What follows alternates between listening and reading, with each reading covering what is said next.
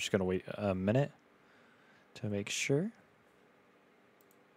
Oh, yeah. There we go. All right. Greetings, readers and travelers. Welcome to episode 11 of Stats on Stats here on the Penultimate Conquest. Today's topic is our discussion of the System Apocalypse. We're going through books 1 through 3, which is the whole series is written by the talented Tao Wong. But before we get into that discussion, we have a little housekeeping. If you're watching this on YouTube, consider dropping a like and sub. Also, don't forget to hit the bell to get notifications for our shows like the Penultimate Game Show, the Cross Media Show, Anime Nation, and our Marvel Mondays initiative. If you're watching this on Twitch and have Amazon Prime, you have Prime Gaming, which means you get one free sub to give out. And we love it if you give it to us, but if not, that's quite all right. This week on the Penultimate Conquest, we have our Marvel Mondays initiative will be doing their review of Avengers Age of Ultron. The Cross Media Show will be discussing the future of the MCU and their predictions. And on the Penultimate Game Show, a conversation about superhero games. That's going to be a fun episode. As always, actually, not always, because last week we didn't have him, but he's back. My best friend, my co-host, and the guy I know would have my back in an apocalypse, Joel Harvey. Joel, how are we doing today?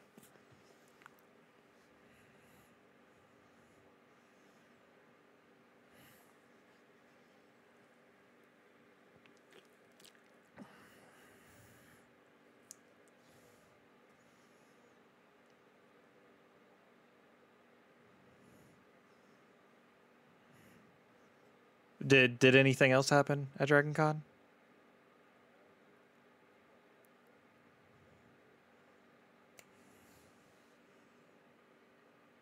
Not what I was referring to.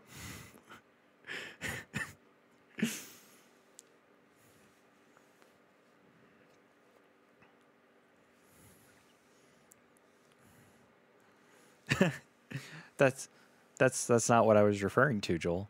I was referring to the other thing that happened. The thing you were supposed to call me about when it happened, but I had to find out a couple days later. Yeah, that thing.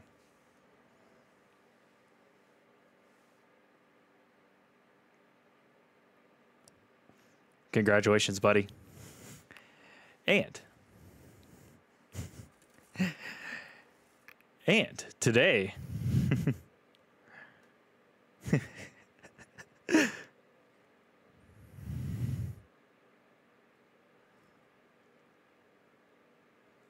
hey, I just wanted to congratulate you, my friend. But today, we are joined by a special guest, the author of books like 1,000 Li and The System Apocalypse, Tao Wong. Tao, welcome to Stats on Stats. How are you today?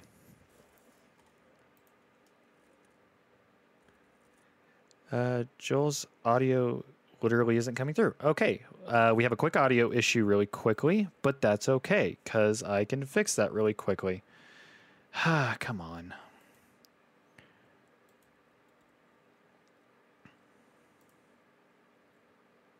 Hold on. It's a quick fix. We might just have to restart, but that is 100% okay. Try that. Joel, try talking real quick. No, I think it's on my end. It's a quick thing in our OBS. Okay. There we go. Okay, I got it fixed. My OBS light had to completely reset. So we're going to restart really quickly. And Joel, how you doing today? I am fantastic, Rich. In case you missed it, I went to Dragon Con last week and had an amazing time with a lot of great authors and met a fellow listener of our podcast. So shout out to Dalen, and also got engaged. So yeah. All right. And Tao, how are we doing today? Because we got to completely redo that part because the audio wasn't coming through on because my system just decided to reset itself. I'm doing great. It's great to be here too. All right. So we're going to dive in to the series real quick. I just got to up the volume really quickly on that. And, all right. So, today we will be discussing The System Apocalypse, which is actually and very quickly became my favorite apocalypse book series in this genre. I had a lot of people recommending it in the official Lit RPG group, and I always saw, people just saying, "Oh, this is such a great series. This is such a great series." I'm not huge into the whole apocalypse style. I prefer like the fantasy and the medieval, but I was like, you know what? Nick Podell narrates this. I love Nick Podell. I'm going to dive in, and I bought the first book. I got 2 chapters in, and I bought books 2, 3, 4, 5, and 6 right there. And Joel was like, dude, you got to quit adding to our backlog. We have so much, but that's okay. So we're going to read. Actually, I'm going to do a quick summary of the series really quickly because we are doing the first 3 books. And then I'm going to read the official summary of the first book. If I can find the first book on my Kindle. There we go. Okay. Yeah, that's fine. I had it all set up and everything fell apart. You go for a nice little camping trip. You wake up one morning and you have a system notification in front of your eyes. How would you react to that? Your world has been notified to become a dungeon world. You are able to pick a class, and you have to survive in a new area where monsters officially spawn. Well, for John Lee, he takes it with stride. He goes in and he picks his class. He has a really sassy companion who we all love. He makes friends. He visits some old enemies and has to survive in a new world that is a part of the system. The System Apocalypse is a apocalyptic lit RPG that has to deal with action, some love, and a lot of tough decisions. So that was my summary. The official summary for the first book is: what happens when the apocalypse arrives? Not via nuclear weapons or a comet, but as levels and monsters. What if you were camping when the world ended? All John wanted to do was get away from his life in the national park for a weekend, hike, camp, and chill. Instead, the world comes to an end in a series of blue boxes. Animals start evolving, monsters start spawning, and he has a character sheet and physics-defying skills. Now, he has to survive the apocalypse to get back to civilization and not lose his mind. Life in the North is Book 1 of the System Apocalypse, a lit RPG apocalypse series that combines modern-day life, science fiction, fantasy elements, along with game mechanics.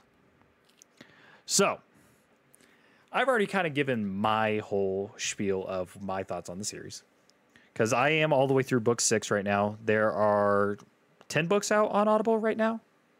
10 on Audible. 10 on Audible and 11 on Kindle, right? Yep. All right. I mainly do the Audible route just because I work a lot and I listen to these books while I'm at work. So I got some stories there. But, Joel, how far have you gotten in the series? I just finished book 3 last night and started book 4, and I am still enjoying it. Yeah. Was it as hyped up as I said it would be? I mean,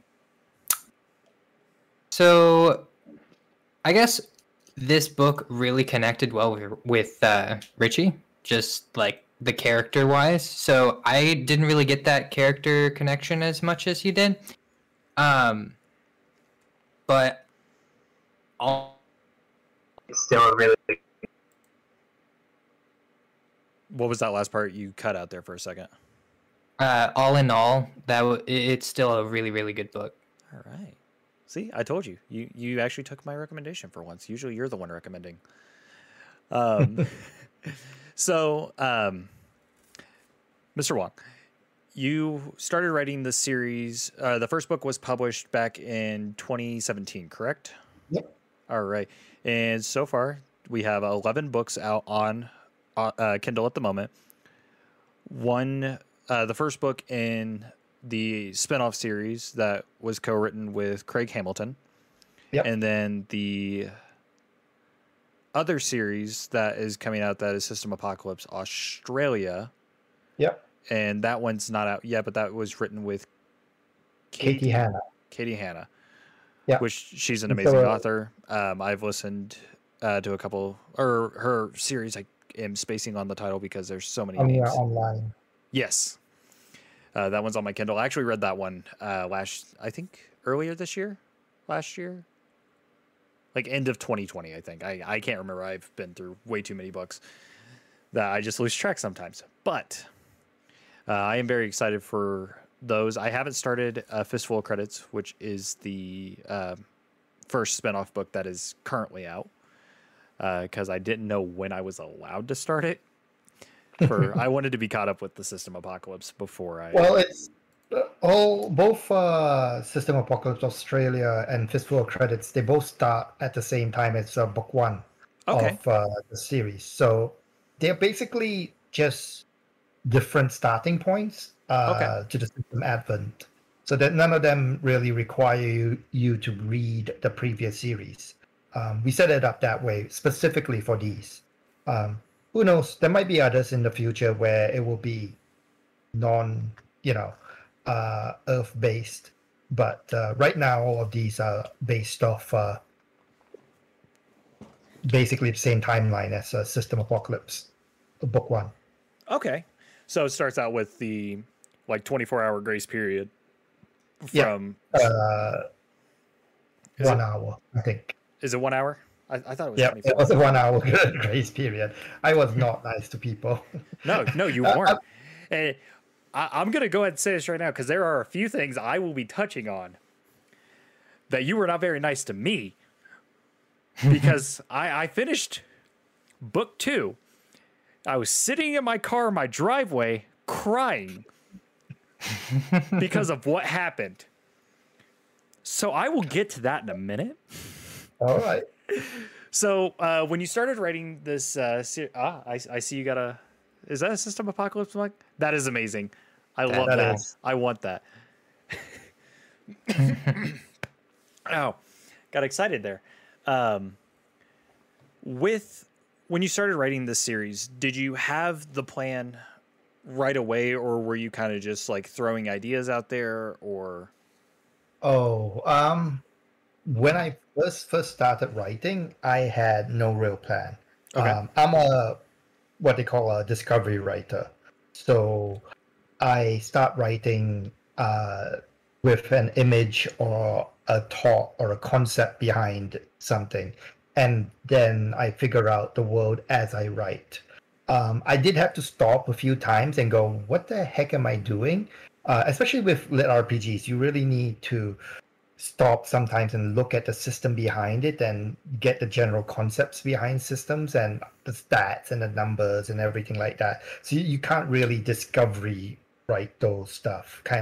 You do have to sit down whenever you hit that point and go, well, how am I going to do this? But the general plot arc, I didn't really have a final idea on it until probably 3/4 of the way through the book itself. And it's always been John's story, right? It's very much about this specific character and how he's handling the apocalypse. And so once I got about 3/4 of the book through for book one, book 12's ending was very clear to me. I knew exactly where it had to end because of who John is and what he is like. So where I'm at in the series, I have a theory on what's going to happen at the end, but I'm not going to put that into words yet because I want to get caught up before I have a theory, because the theory has evolved as I've continued through the story. I really love John's character. when I was trying to explain this character to Joel, I couldn't put it into words exactly on what I was thinking when I said this is the one character in a lit RPG novel that I can actually relate to. I have a lot in relation with John in more ways than one, and we could talk about his character development here in a second, because John is definitely probably one of the best written characters. And I know on a post in the lit RPG community when I posted about how much I love this series, you ended up commenting, and a lot of people were saying that, oh, I didn't really care for the character of John, or oh, I really like the character of John. And then I saw your comment of, when I was writing him, you either are gonna really like him or you're not. Go ahead. I was gonna say John's very. He does do that with people, partly because he's very broken. People who are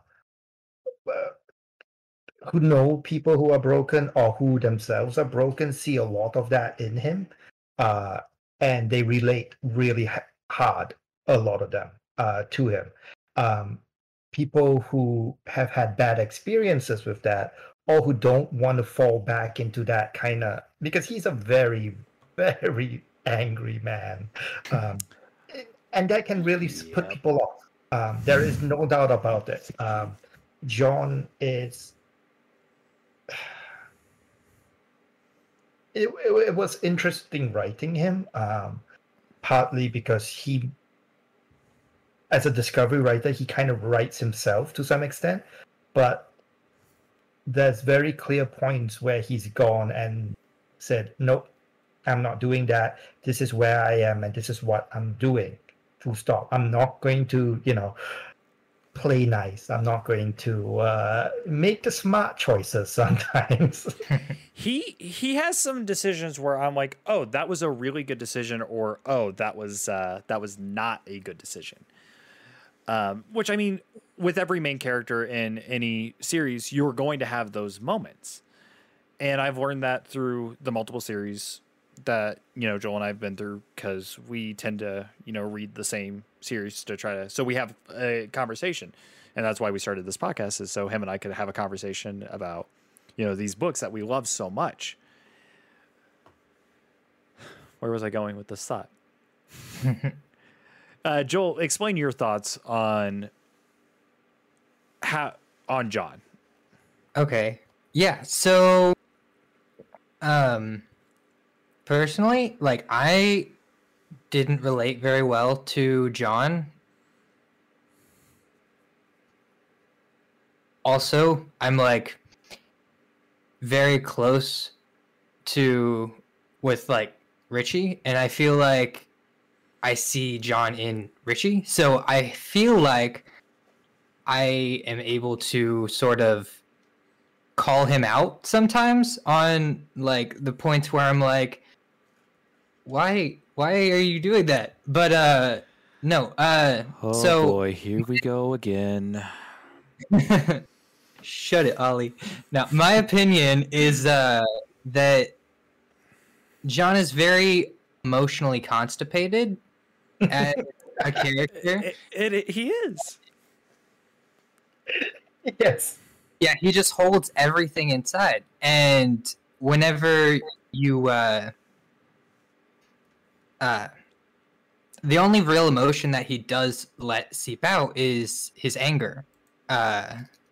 And yeah, so that's very frustrating for me as like a reader to be like, oh, what about your relationship with Lana? Like, what about like, I don't know, other situations that you could have like handled better?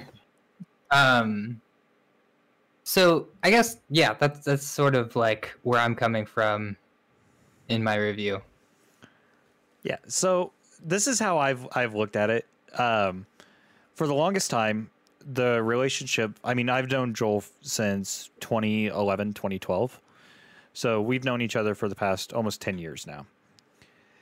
And when I first started reading lit RPG books, the relationship that him and I kind of had was like Richter and Scion in The Land by Alaron Kong. And that was my introduction into the lit RPG genre. Now I'm more convinced that we're John and Ollie. That's where I'm at with where I feel like our relationship is. I see that. It's bad. It's frightening. Oh.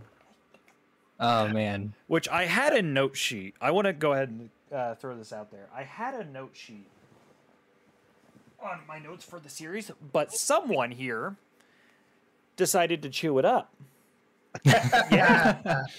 Yeah, I'm talking about you. Hi. That's everywhere. Little shit. Which Joel Your called cat me ate out. your homework. He legitimately ate my homework. Usually it's the dog that eats my homework, but no, it was my cat. So, with John's character development and his relationship with a certain few people, there's one relationship that struck me really hard because I felt like I was being called out on. And that was his relationship with Luthien.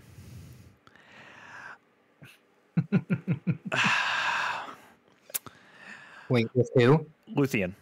His His ex. Okay. And Joel knows exactly where I'm going with this. I'm not going to drop any names just for privacy reasons and stuff like that. But I had an ex who acted just like her. Joel, tell me I'm wrong. You're not wrong. I'm not wrong. And that breakup was not a very good one. And it's a long story short.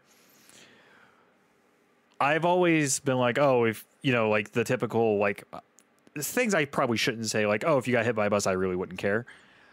When you get to the moment in book 3 with her death and Bill's death, spoiler, by the way, because like I said, we were talking books 1 through 3. I was speechless because I was like, yeah, I can't wait for her to die. When we first met Luthien, I was like, I can't wait for her to be killed off. This is going to be such a great moment. And then we got to that scene. I was like, I'm sad. I'm actually sad. I don't like this. I'm actually sad. And like John's reaction to it, I was just like, God, I'm connecting with him more and more, and I don't know how to feel about this. Yeah. And I've already given Joel the warning of don't get attached. Because of death I had to deal with recently in the books broke me even more than the ending of book 2. But I can't say the name because I don't want to spoil that for Joel. No, you can't. So Joel, you need to continue. Shut your face hole.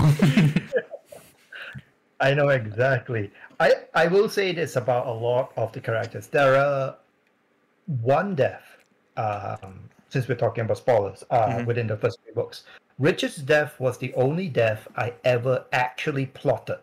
I knew, in the sense that I knew that this was going to happen. And so... And that's when the death that broke me. Yep.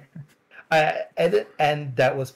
It was one of those things that I needed as a writer to do, to drive home how bad things are getting, as well as the costs that are involved, kind of thing. And so I knew where it was going, and so I had to go backwards and do a bunch of work on it. But his was about the only death that I ever actually plotted. Everyone else who dies, they come almost as a surprise, as much of a surprise to me as it does to you. And it's a funny writing process because I'll be writing it and then it'll happen, and then I'm like, oh, I guess I need to go and do some stuff with this. And often you have to go backwards and do things like, make sure that there is an actual arc involved. Often there is already, and you haven't realized it. But sometimes you just need a little bit of tweaking to foreshadow things a little bit more, so that it's kind of clear to people. You don't ever want it to be, oh, this person is going to die, but you do want it to be, when it happens, people are like, oh, I can see that. I can see why, and it's because there's always a little subconscious thing going on at the back of their brains as they're reading through or listening, that they're picking up on all of these little cues that you're dropping in. And it's always fascinating for me because so much of Citizen Apocalypse is very violent and death-ridden, and people die on. And I'm like, oh, all right. Well, let's make sure that this is done right. And that puts into the perspective of kind of like the comment I made to Joel of don't get attached, because it just proves that no one is safe. And I feel like for an apocalypse, I've always wanted an apocalypse. Like usually it's the zombie apocalypse. My friend in high school, one summer, I was watching The Walking Dead, and her and I had a full-on texting conversation for about 6 to 7 hours. Joel, I think I told you about this, where she was on her way down to Tennessee, and we were just texting back and forth, coming up with the perfect zombie apocalypse plan. We were going to take over the theater at our high school because of the doors it had. It had a bay so we could get a truck down there. Like, we had a whole systematic plan. So, like, and I feel like with a lot of the series that we get, when it comes to like an apocalypse style, that it's hard to say like, oh, if this could really happen, you know, like in that like type of world. And I want to say like this is the most accurate when it comes to like the system, because the books take place like present day, right? They're not like too far into the future or anything like that. They were pretty much present day at the time of writing. So, you know, start of 2017 and up to we're in, because there's I already told Joel about the 4-year gap to 2021. I did the count. Well, or is it 2022 because the whole year? There was about between books 1 to 3 were a year, and then 4 and 5 were basically about a year in there. Okay, so it's about 6 years in. So I think we're there up was in a the 6-month gap between like 3 and 4. Yeah, If I'm not mistaken. And I mean, there's a lot of, and I don't mind the time gaps at all. When I started book 6, and it's like, oh, there was a 4-year time gap. Like, I was expecting like to hear about the training and everything, and then I got to your author's note at the end, and I was like, you know what? I wouldn't mind reading that separately, because it jumped in. John's a badass. I love it. Which, spoiler, Joel, John's a badass, but we already knew that. That's not really a spoiler. Rich. Yeah, that's not a spoiler. John is probably... I want to do, before we dive more into the story and everything, I want to do the favorite characters. Mine, personally, it was like a 3-way tie for me. John, Richard, and the First Fist. I really liked the First Fist. I love a good Minotaur character. Makes me want to play World of Warcraft and get my Tauren Paladin back out. Joel, Oh man, favorite character, buddy? yeah. So when Rich asked me this question earlier, he said, "So what's your favorite character and why is it Ollie?" And I knew was immediately. Like, it's definitely Ollie. So Joel works third shift. I work very early first shift. I go in at 4 a.m., so I get up at 2. I get a text last night, and I want to look at the exact time because it woke me up and I was mad. But I saw it was Joel, and I was like, okay, I can read it in the morning. If it was an emergency, he would call me. At 11:25 p.m. my time, so that is 1:30 in the morning for Joel. Go clean your tubes, boyo. I knew exactly which part he was at. I knew exactly what was going on. And I was like, yep, I know whose favorite character is because he sent me a quote from Ollie. So that's how that went. Oh, man. Yeah, he's definitely like the humor, which this book, I feel like, definitely needs. And he's also not annoying about, like, being humorous. Like, He owns it. yeah, he's very, like, intellectual about, like, his humor, which I really... And the curse of powering through these books, because a lot of the time when people are like, oh, you're just powering through the books, you're not getting time to actually enjoy them. I'm like, no, I'm soaking them in, and I'm holding all the enjoyment in. There's a scene I can't remember. I want to say it's later, but Ollie's got like traditional like garb on, and he has like the hat on, and John calls it a turban. He's like, no, that's not the name for it. And he goes, yeah, but like that's what we call it. And he goes, you call it the proper name. And I'm just like, Ollie, you are sassy when you want to be, and I love it. Like, you have no problem calling John out and saying, dude, you need to take a step back. And that's probably one of the reasons why Richard's one of my favorite characters for the, 2 books that he's in, was he definitely felt like the moral compass for John until like Lana kind of came in and took over and kept John in balance, because John has a lot of anger issues. I relate to that. I get angry really quickly, and when I get like unhinged, like there are moments where I'm just like, whoa, I need to take a couple steps back. I recognize this, and it's one of the issues I've actually had to work on in these the past 2 years, because when I get angry, I get angry, I yell, I scream, and I have this like infernal rage. So like Joel is definitely my Ollie, because he's like, oh boy, here we go again. Like we need to put the brakes on this really quickly, because it's getting bad. But Richard's death definitely hit me harder than I was expecting it to. Like, because I was honestly expecting Lana to die at that moment. I was expecting, Lana to die, and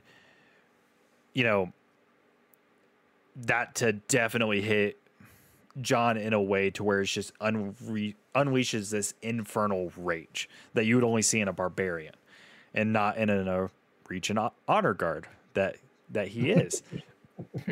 Which I gotta say, I love the class. The Reach and Honor Guard is probably one of the coolest classes, because when he was going through the list and he had the Dragon Knight was one of the options at the beginning, I was like, oh yeah, pick that. I want to see the dragon. Aw. He's an honor guard. Well, honor guards are paladins. Okay, I could see him doing some paladin-y stuff. All right, like let's go with that. He's not your traditional paladin. He is not your traditional paladin. He is he has that dark paladin vibes. Yeah. It's funny actually. Light spoiler in the sense that, but book 9, they end up he ends up dealing with the Eretrians a lot more. Ooh. And it gets amusing watching him deal with them, and them with him. You know what, Joel? I'm sorry. I'm gonna throw a light spoiler out real quick, because this is probably one of my favorite moments when he gets back from his training, and it's that 4-year gap, and the paladins are standing next to him, his mentor, who I don't really care for. I do not like her character at all. So Joel, get ready to meet her, because she sucks. When he just he opens a portal and just dives into battle. Like, as soon as he gets back, he looks, he sees his friends are in trouble. He's like, oh, well, time to go help him out. And just goes ballistic on everything. And everyone's just stunned to see him, but they don't even stop, because they've been doing this for years and years. And they knew he was alive because there's certain systems in check, which another one of the mechanics I love, which that's actually what our next topic is going to be, is the mechanics. And I'm going to pass that over to Joel, because he's the mechanic expert when it comes to that stuff. Resident mechanic fanboy. It's my new title. He's our Lit RPG mechanic expert. I'm the Lit RPG character development expert. So, yeah, Joel, light spoiler. He dives into battle, and he's a badass. I'm definitely looking forward to that. It doesn't even stop. And even when the emotional moments happen, you're just like, all right, let me get back to the action, because I just need to kill some stuff to get back to feeling okay. So, Joel, go ahead and talk about some of your favorite mechanics. Okay.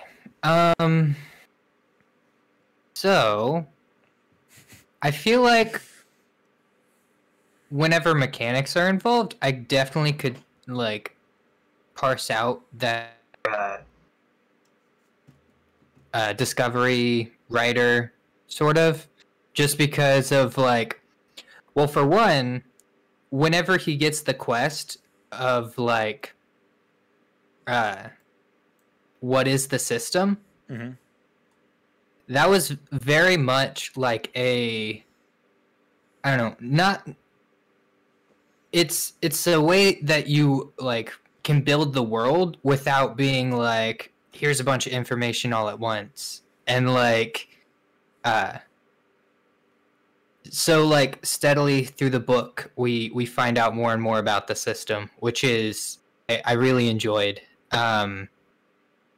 And then the class, like we said, is totally awesome. Yeah, he's a badass. What else? I think this is the most time we've said badass on a show. Probably. He's very angry. What do you think of the paladin. dungeon mechanic, Joel? Yes, the I'll let you talk about that for a second, because I know where you're at. They've done some dungeon delving and stuff like that, which I mean that's usually what you and I do when we play MMOs, is just go run dungeons.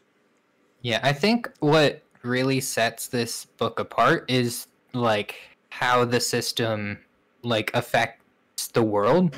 So like when he first spawns in, he spawns in at a level 130 zone or something like that. Yeah. I thought it was 120.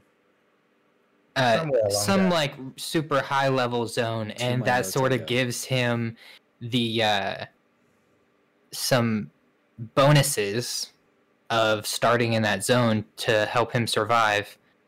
And that was definitely a really interesting original aspect of it. And yeah, so like as the world is developing, you see like these different zones come into play, and then there are dungeons in the different zones which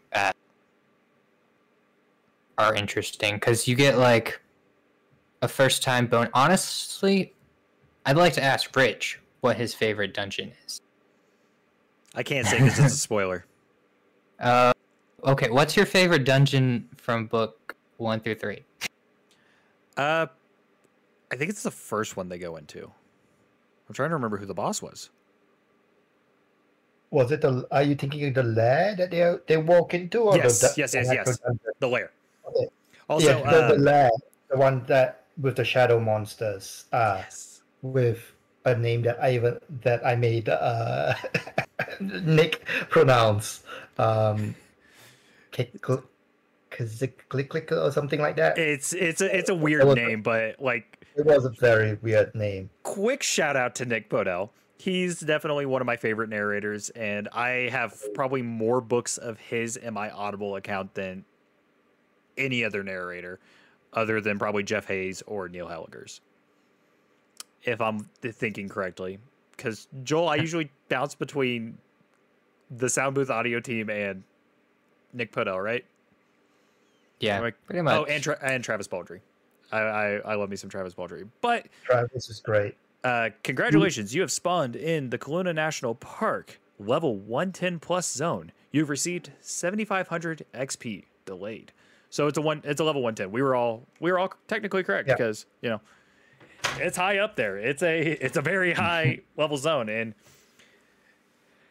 we need to talk about one specific thing that John has that is definitely overpowered. Ollie? No, Yeah, I no, was gonna say. no. It's on the front cover. Oh, Saber. Saber, which I thought Joel was going to bring up, but apparently not. His I totally did not forget about Saber. mecha suit motorcycle. Yeah. It's a Gundam. It's a legitimate Gundam. It's Robotech. That's where I took the inspiration from, in the sense that it was just like, okay, well, The what first would time you it do? morphed, I was like, oh, I need the suit. That, and I love everyone's reaction, especially the when they're in Whitehorse and the like 3 teenagers are trying to steal the bike. And he's just Yes. standing there watching it with one of the guards, and he's like, "No, let's see." And after like 30 minutes, he ended up like sounding the alarm off or something, and like the teenagers just looked, and he went over and he started the bike, and they all took off, and he's like, "Yeah, man, they're just kids being kids. I would have done the same thing when I was his age." I love Saber, and Saber like he tries to hide it from everyone. I mean, he doesn't really tell. I'm spacing on her name. I want to call her Makima, but I know that's not her name. Makito. Makito, thank you. Our little samurai warrioress. She is a delightful character. I love her. And she has a very tragic backstory too. Like everyone pretty much has a tragic backstory. And What? I didn't really bring up my love for Lana.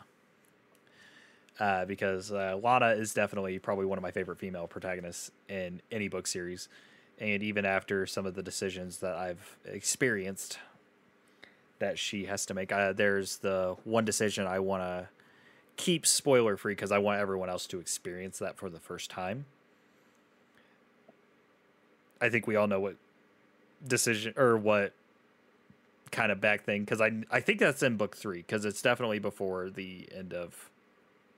Oh. Yes. Yeah. Yeah, the recognition just clicked. I saw it. Yeah. Well, there's a couple of times when Yeah, it could have been. There's But, a couple decisions she makes that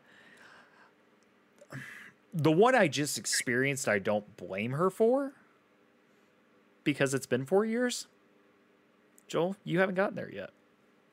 But Yeah. The book 3 one where that's it was hard. It was a hard decision, and I want to talk about it, but that's one I want everyone else to experience that is going to hopefully read this series. Because, like I said, this is why we do this podcast. I want to share my love and Joel's love for these books and just kind of be able to talk about it. And I thought that my conversation where I was going to talk about how much I love the character of John and some of his relationships was going to be a very long section. I was like, Joel, if we did this correctly, I could probably have this podcast go for 3 hours, but I can't have this podcast go for 3 hours. I have an hour and 30-minute cap because I don't want to go too long. So we'll have to do a second section where we do books 4, 5, and 6, and then 7, 8, 9, and the rest of the series.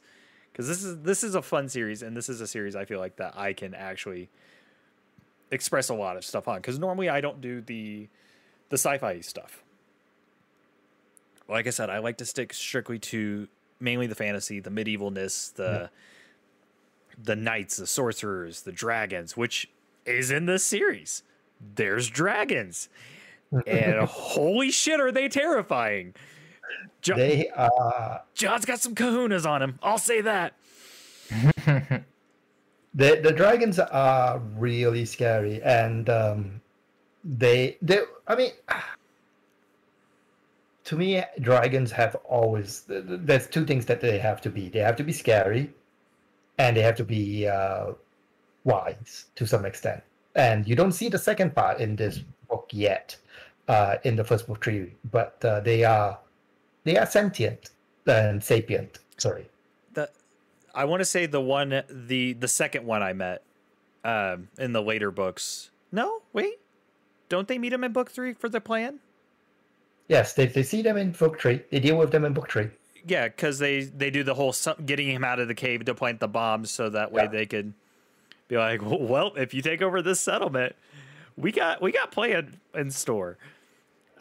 Which I want to go ahead and segue into a certain character, and this is part of the reason I connect with John a lot more, is the character of Roxley. Our tall, handsome, dark elf. That's what he is.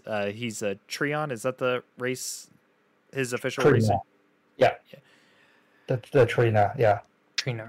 With the very high charisma that has, butterflies and all that fun stuff going on in John's stomach whenever he does that. John, just like smooth talking, like that low tone.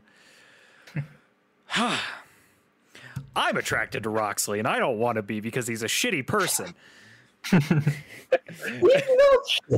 No, he's a very good person. He has some very shitty decision making, which I think all the characters do.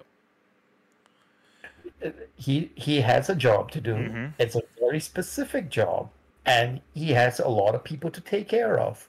You know, those require certain sacrifices. They along the do. way.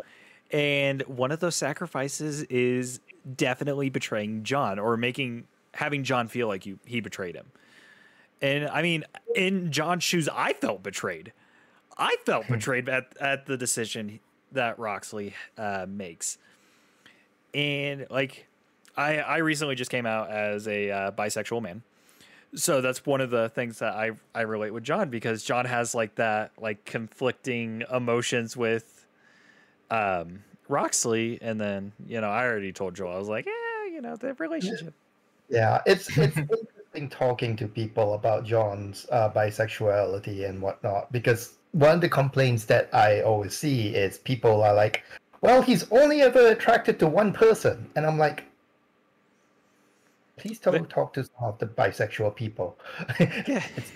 I was like, I feel like there's a couple people in this series that he definitely is like, I don't know if that's a charisma going or anything, but I love that about his character. And I could see, like, you know, a lot of people doing or giving the hate for that, which sadly, that's just the world we live in.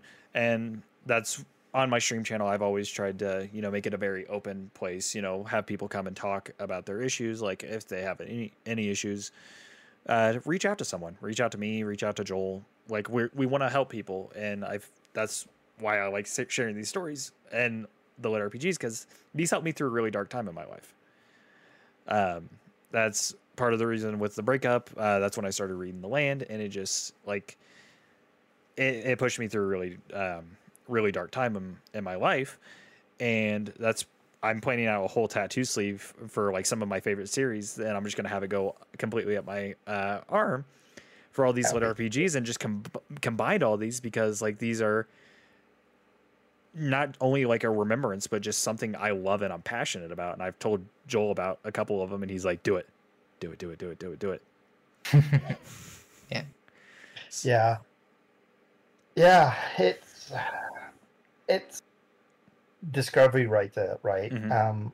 John, when I didn't really, you know, the initial period, there's not really any talk about sex or anything. It's Right. other than the fact that he had his girlfriend. Right? Yeah. Which is what it was. So the moment Roxley walked in, John's reaction to Roxley was very matter of fact.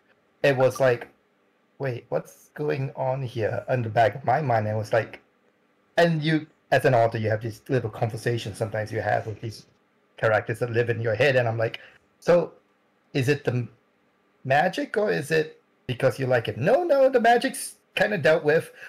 I just like him. I'm like, oh, so you're bi? Yes. Okay. I kept on writing. I was just like, okay. You know, at the time I was writing, I was just writing for fun, right? Mm-hmm. These books were on Royal Road before anything else. I had no intention of publishing them officially or to make money or anything. So they're just writing it. So I just put it down, you know, wrote it, whatever, and moved on. It was not a big... I didn't think it was going to be a big thing. I didn't, you know, it was just what it was. Mm-hmm. For John. And for John, it's just a aspect of his personality and what it is. He's not really conflicted about it, which is weird. I don't... For a guy who's incredibly emotionally constipated about so many things, the fact that he's attracted to Roxley, and he has no real issue with the fact that he's attracted to him as a man. It's more everything else that goes on because Roxley's, you know, alien and all of those other things, you know. Roxley is like, he's a character when he first came onto the screen, or well, on the pages and in the audio. I was very nervous about his character. I won't lie there. I was very nervous. I was like, this is not going to go well. There's so many things that could happen, and a few of the things that could happen actually happened in the series, and I was like, aha, I called it. But I love it. But like the whole like conniving plan that they're trying to do to, you know, make sure that they can keep the town under Roxley's control, with, even though you have the city council and then you have the official council for the human side, which I think was honestly the most human reaction. That they're like, we'll have the city council to keep face, but we're going to have all the humans be on the official council. That way we can, you know, do some behind the scenes stuff that the city council won't have to deal with. That honestly felt like a very human reaction, and it goes into like the deeper topic of, you know, oh, we don't want these aliens here. They're not our kind, all that kind of stuff, which kind of sets like the tone of humans are humans and it's still scary. Yeah, especially in an apocalypse setting. Honestly, I find that like very humorous, of just being like, hey, aliens who want to take our city, surprise, bureaucracy. I have the Emperor Palpatine moment in Revenge of the Sith. I love democracy. It's like, yeah, I bet you do. Yeah. But like it adds like a whole nother level of the realisticness and like some of the topics that you deal with in your series. And once again, you do a fantastic job. Like I've been hooked since day one, and I wanted to continue reading the series, but I'm waiting for Joel to catch up so that way we can go through it together. And I'm just like, dude, I want to go. And originally we had planned to do books 1 through 6. And that's what the original Twitter post was over on the official Stats on Stats page. But Joel went to Dragon Con, so we could only get to book 3. And that's fine, because that's the first arc, and we have a lot we can discuss. And we've actually already discussed quite a bit without giving away some of the major plot points. Yep. I mean, we gave mild spoilers, but that's okay. We're always going to give mild spoilers on this podcast. And I feel like some spoilers are okay and some are not. And some of the ones we've talked about have definitely been okay. Joel, do you have any like things you really want to discuss and tackle into real quick before we wrap up? I don't know. I guess maybe like, I don't know. I would be curious how much world building went into like creating your book. In what sense? Just in like, did you like plan out maps? Did you like say, oh, this is how I want my system to work? Did you like plan out the different alien creatures that you were going to have? Just like how much of that was sort of ad-libbed and discovered, and how much of that was like, okay, this is what I want to happen? Ooh, that's a hard one. Some of it was planned. Some of the main creatures, like the idea with regard to all of these, I wanted kind of traditional-ish, dwarves and elves and whatnot, but I wanted to twist them. So the idea of the mana seepage coming through, and that's why we have all of these stories of elves and dragons and whatnot, because it's basically information that was coming through before the system advent was happening. That was planned out when I wrote it, so that I could bring in all of these various creatures. Some of the creatures that are brought in, especially during combat or fights, as I start hitting a point where I'm like, okay, I need a fight now. What does the fight need to be like? I'll start looking for types of creatures, mostly from mythology. Some of the creatures that I create are old mythological creatures, just not the ones that we normally see. So the Nektuku, the what are they called? Those skinless horse creatures that are flaming. Those were some of the ones that are actually part of our mythology, just not the ones that you see normally. So I love pulling things like that out to go and display and to play with them throughout the books themselves.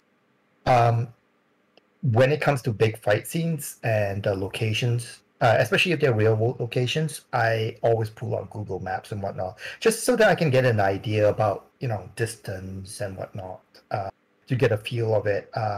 If I try to use locations I've physically been in as much as possible, just so that when I'm walking through it, it was part of the reason why I set it up in the Yukon, because part of the idea of the entire series was what happened. I was reading post-apocalyptic work, lit RPGs, at the time that I was reading them, and there were only like 3, maybe 4 series out at that time.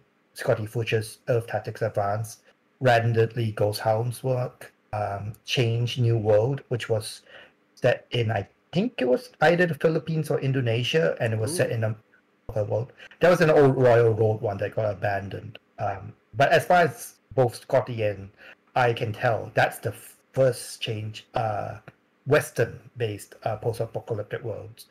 Supposedly, there's a few Eastern ones that I've never managed to read. Yeah, it does seem that there's a lot. It's becoming more popular for post-apocalyptic, at least in the lit RPG subgenre. Even that's actually what some of our next few episodes are going to be. Is we have this one, then our next one is actually going to be more of a sci-fi cyberpunk one for our episodes. Then we have an apocalypse, and then possibly another apocalypse, because we have a guest coming on the 10th, and possibly one on the 27th. Or the 24th. We're still waiting to hear back though.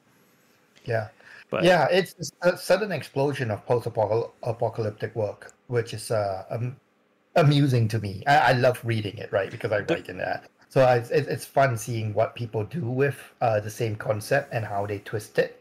But at the time, there wasn't a lot of it. But putting it in the Yukon allowed me to bring things that I'd literally walked through, that I've seen, and ground the world a lot more.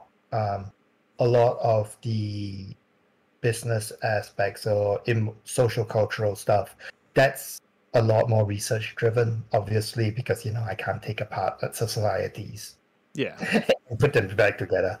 But all of that, I do a lot of reading in terms of history and sociological stuff. So a lot of that kind of blends into my work by itself, but not on I would take a pen and write it down kind of level. I rarely do that to some extent. That being said, I think my back-end notes of stuff have now hit like 50 plus pages. And that's not including the character sheets. That's not including. Oh God. No, that's a lot. Well, I mean, for a lit RPG, that's honestly not as as much as some other authors have had, from what I've heard.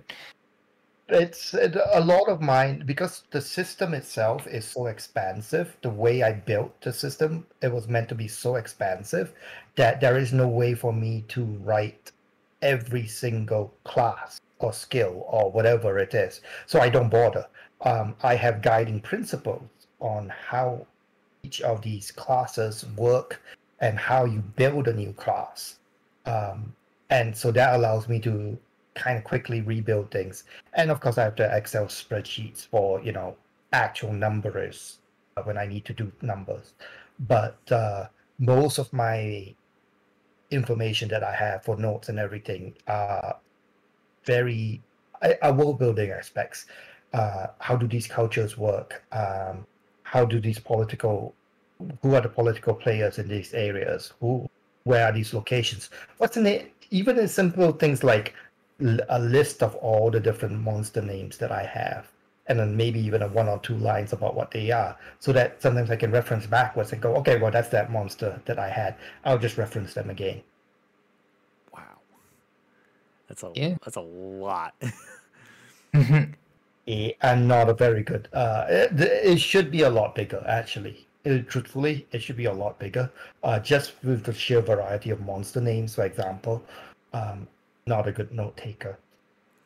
Yeah, I've I never mean, been a it good note taker. still like doesn't show like in your work. I think it's yeah. See, I thought I was being a pretty decent note taker because I was trying to get more of a like an actual plan like for the podcast and everything and working on the show docs, and I had a lot of notes until someone. Yeah, I'm talking to you. Okay, yeah, lay back down. Decided to chew it up because I left it on my bed. So, one question I haven't gotten to ask in a while. Usually, when we have a guest on, we like to ask a certain question when it comes to the fantasy world.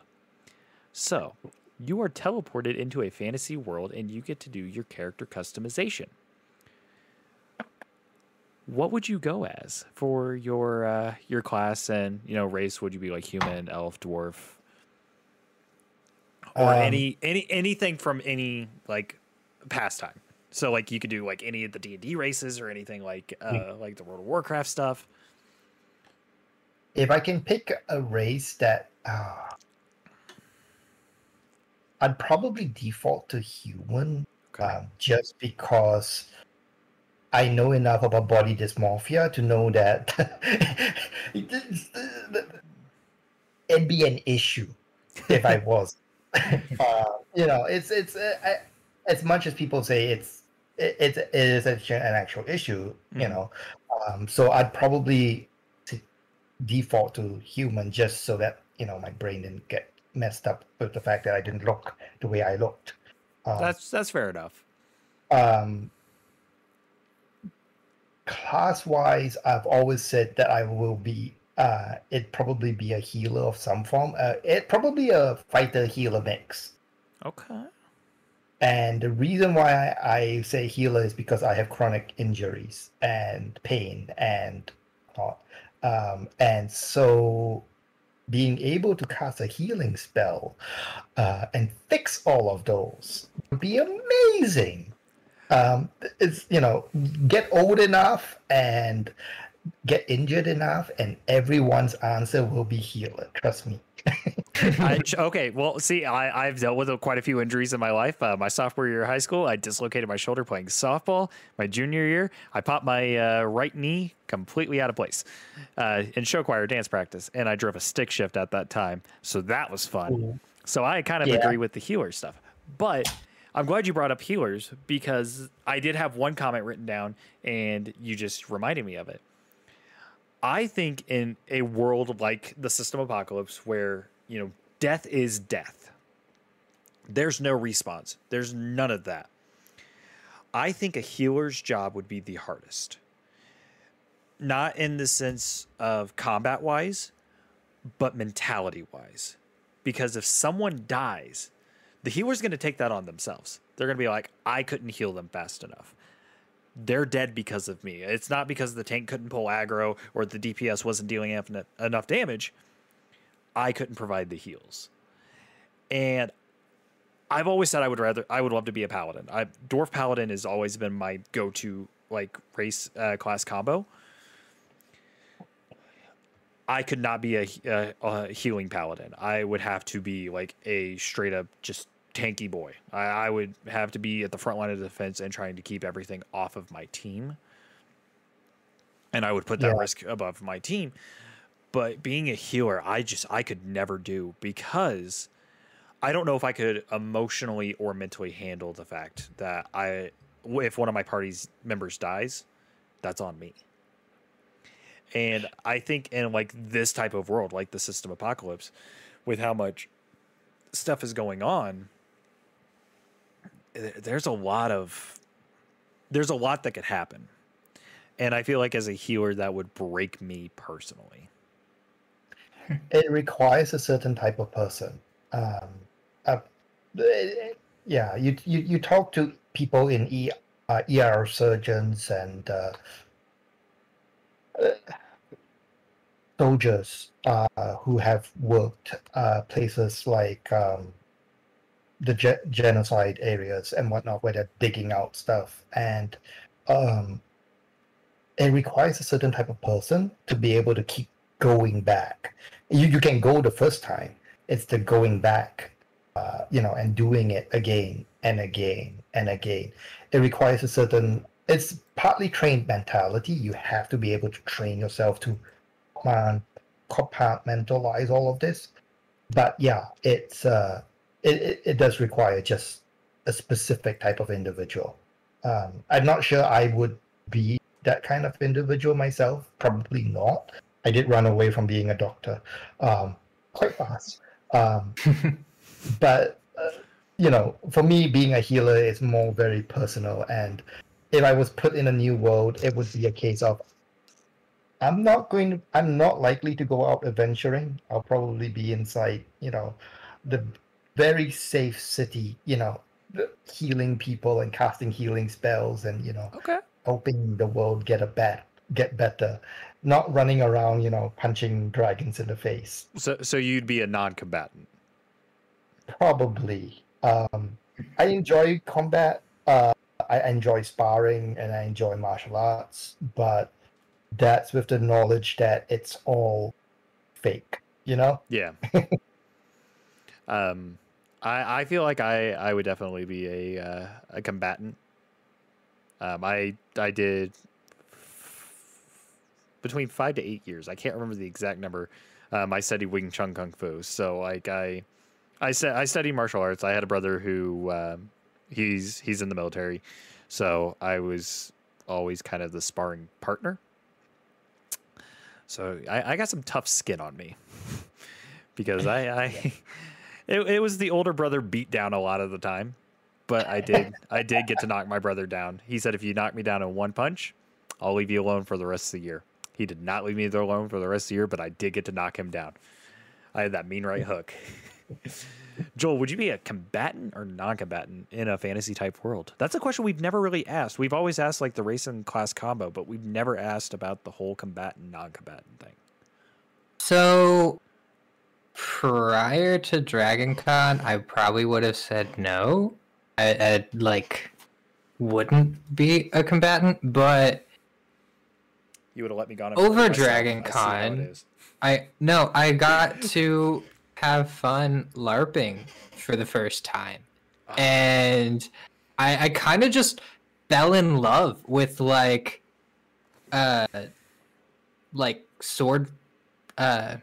Wait, did you dual wield or did you have a sword and shield?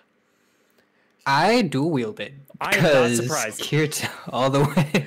I was thinking your assassin nature. Yeah. Rogue from type character. For Honor, yeah, your assassin peacekeeper character. That was kind of what I was doing. I was just like, I'm not surprised. I didn't even need to ask the question, but I feel like our audience would have loved to know. Yeah. But so honestly, I had a lot of fun with that. As far as actual combat, you can't really say until it happens. But I don't know. I think it'd be awesome. Yeah. All right, we are going to go ahead and wrap up the show. So, Joel, where can people find you? You can find me on Twitter. You can find me on Twitch. Yeah. Sir Valor Hunter. Both for both of those. All right. And Mr. Wong, where can people find you and your work? Well, my work is all on the various retailer websites, mostly Amazon these days. But if you want to find out more details, you can always go to my website itself, mylifemytao.com. If you want to contact me, I am in a variety of locations, including Twitter. So that's the at tr_Wong that you see. And I do have a Discord channel as well as a Facebook fan page. Facebook auto page, which is where, I do most of my communication with people. And I do have a Patreon too, where people get to read early chapters and chat with me as they want to. Okay. I mean, I have your stuff on Kindle and Audible. Like I may or may not have went a little too hard when I started the series, but that's okay because I've been working a lot. But you can always find me at Rich Dolphus on Twitter and Twitch. You can find me here on the Penultimate Conquest. One of my the episodes I did recently was a reaction to the State of Play for PlayStation, and that was a grand time. That was an absolutely fun time. But that's going to go ahead and wrap up our show. We have the show, as of right now, planned for the next few episodes. We are going to be discussing the Feedback Loop by Harmon Cooper on our next episode, which is on the 26th of this month. Yes, I wanted to make sure I get my dates right. And then, Joel, I'll let you go ahead and announce what 1010 is going to be. 1010, we are discussing Equalizer by Ryan DeBruin. With special guest Ryan DeBruin. Special guest Ryan DeBruin. But for everything that is Lit RPG, thank you for tuning in. My name is Richie Stevens, your Lit RPG expert here on the Penultimate Conquest, joined by Joel Harvey and Tao Wong. And you can always find us here for your one-stop Lit RPG shop. Have a great day.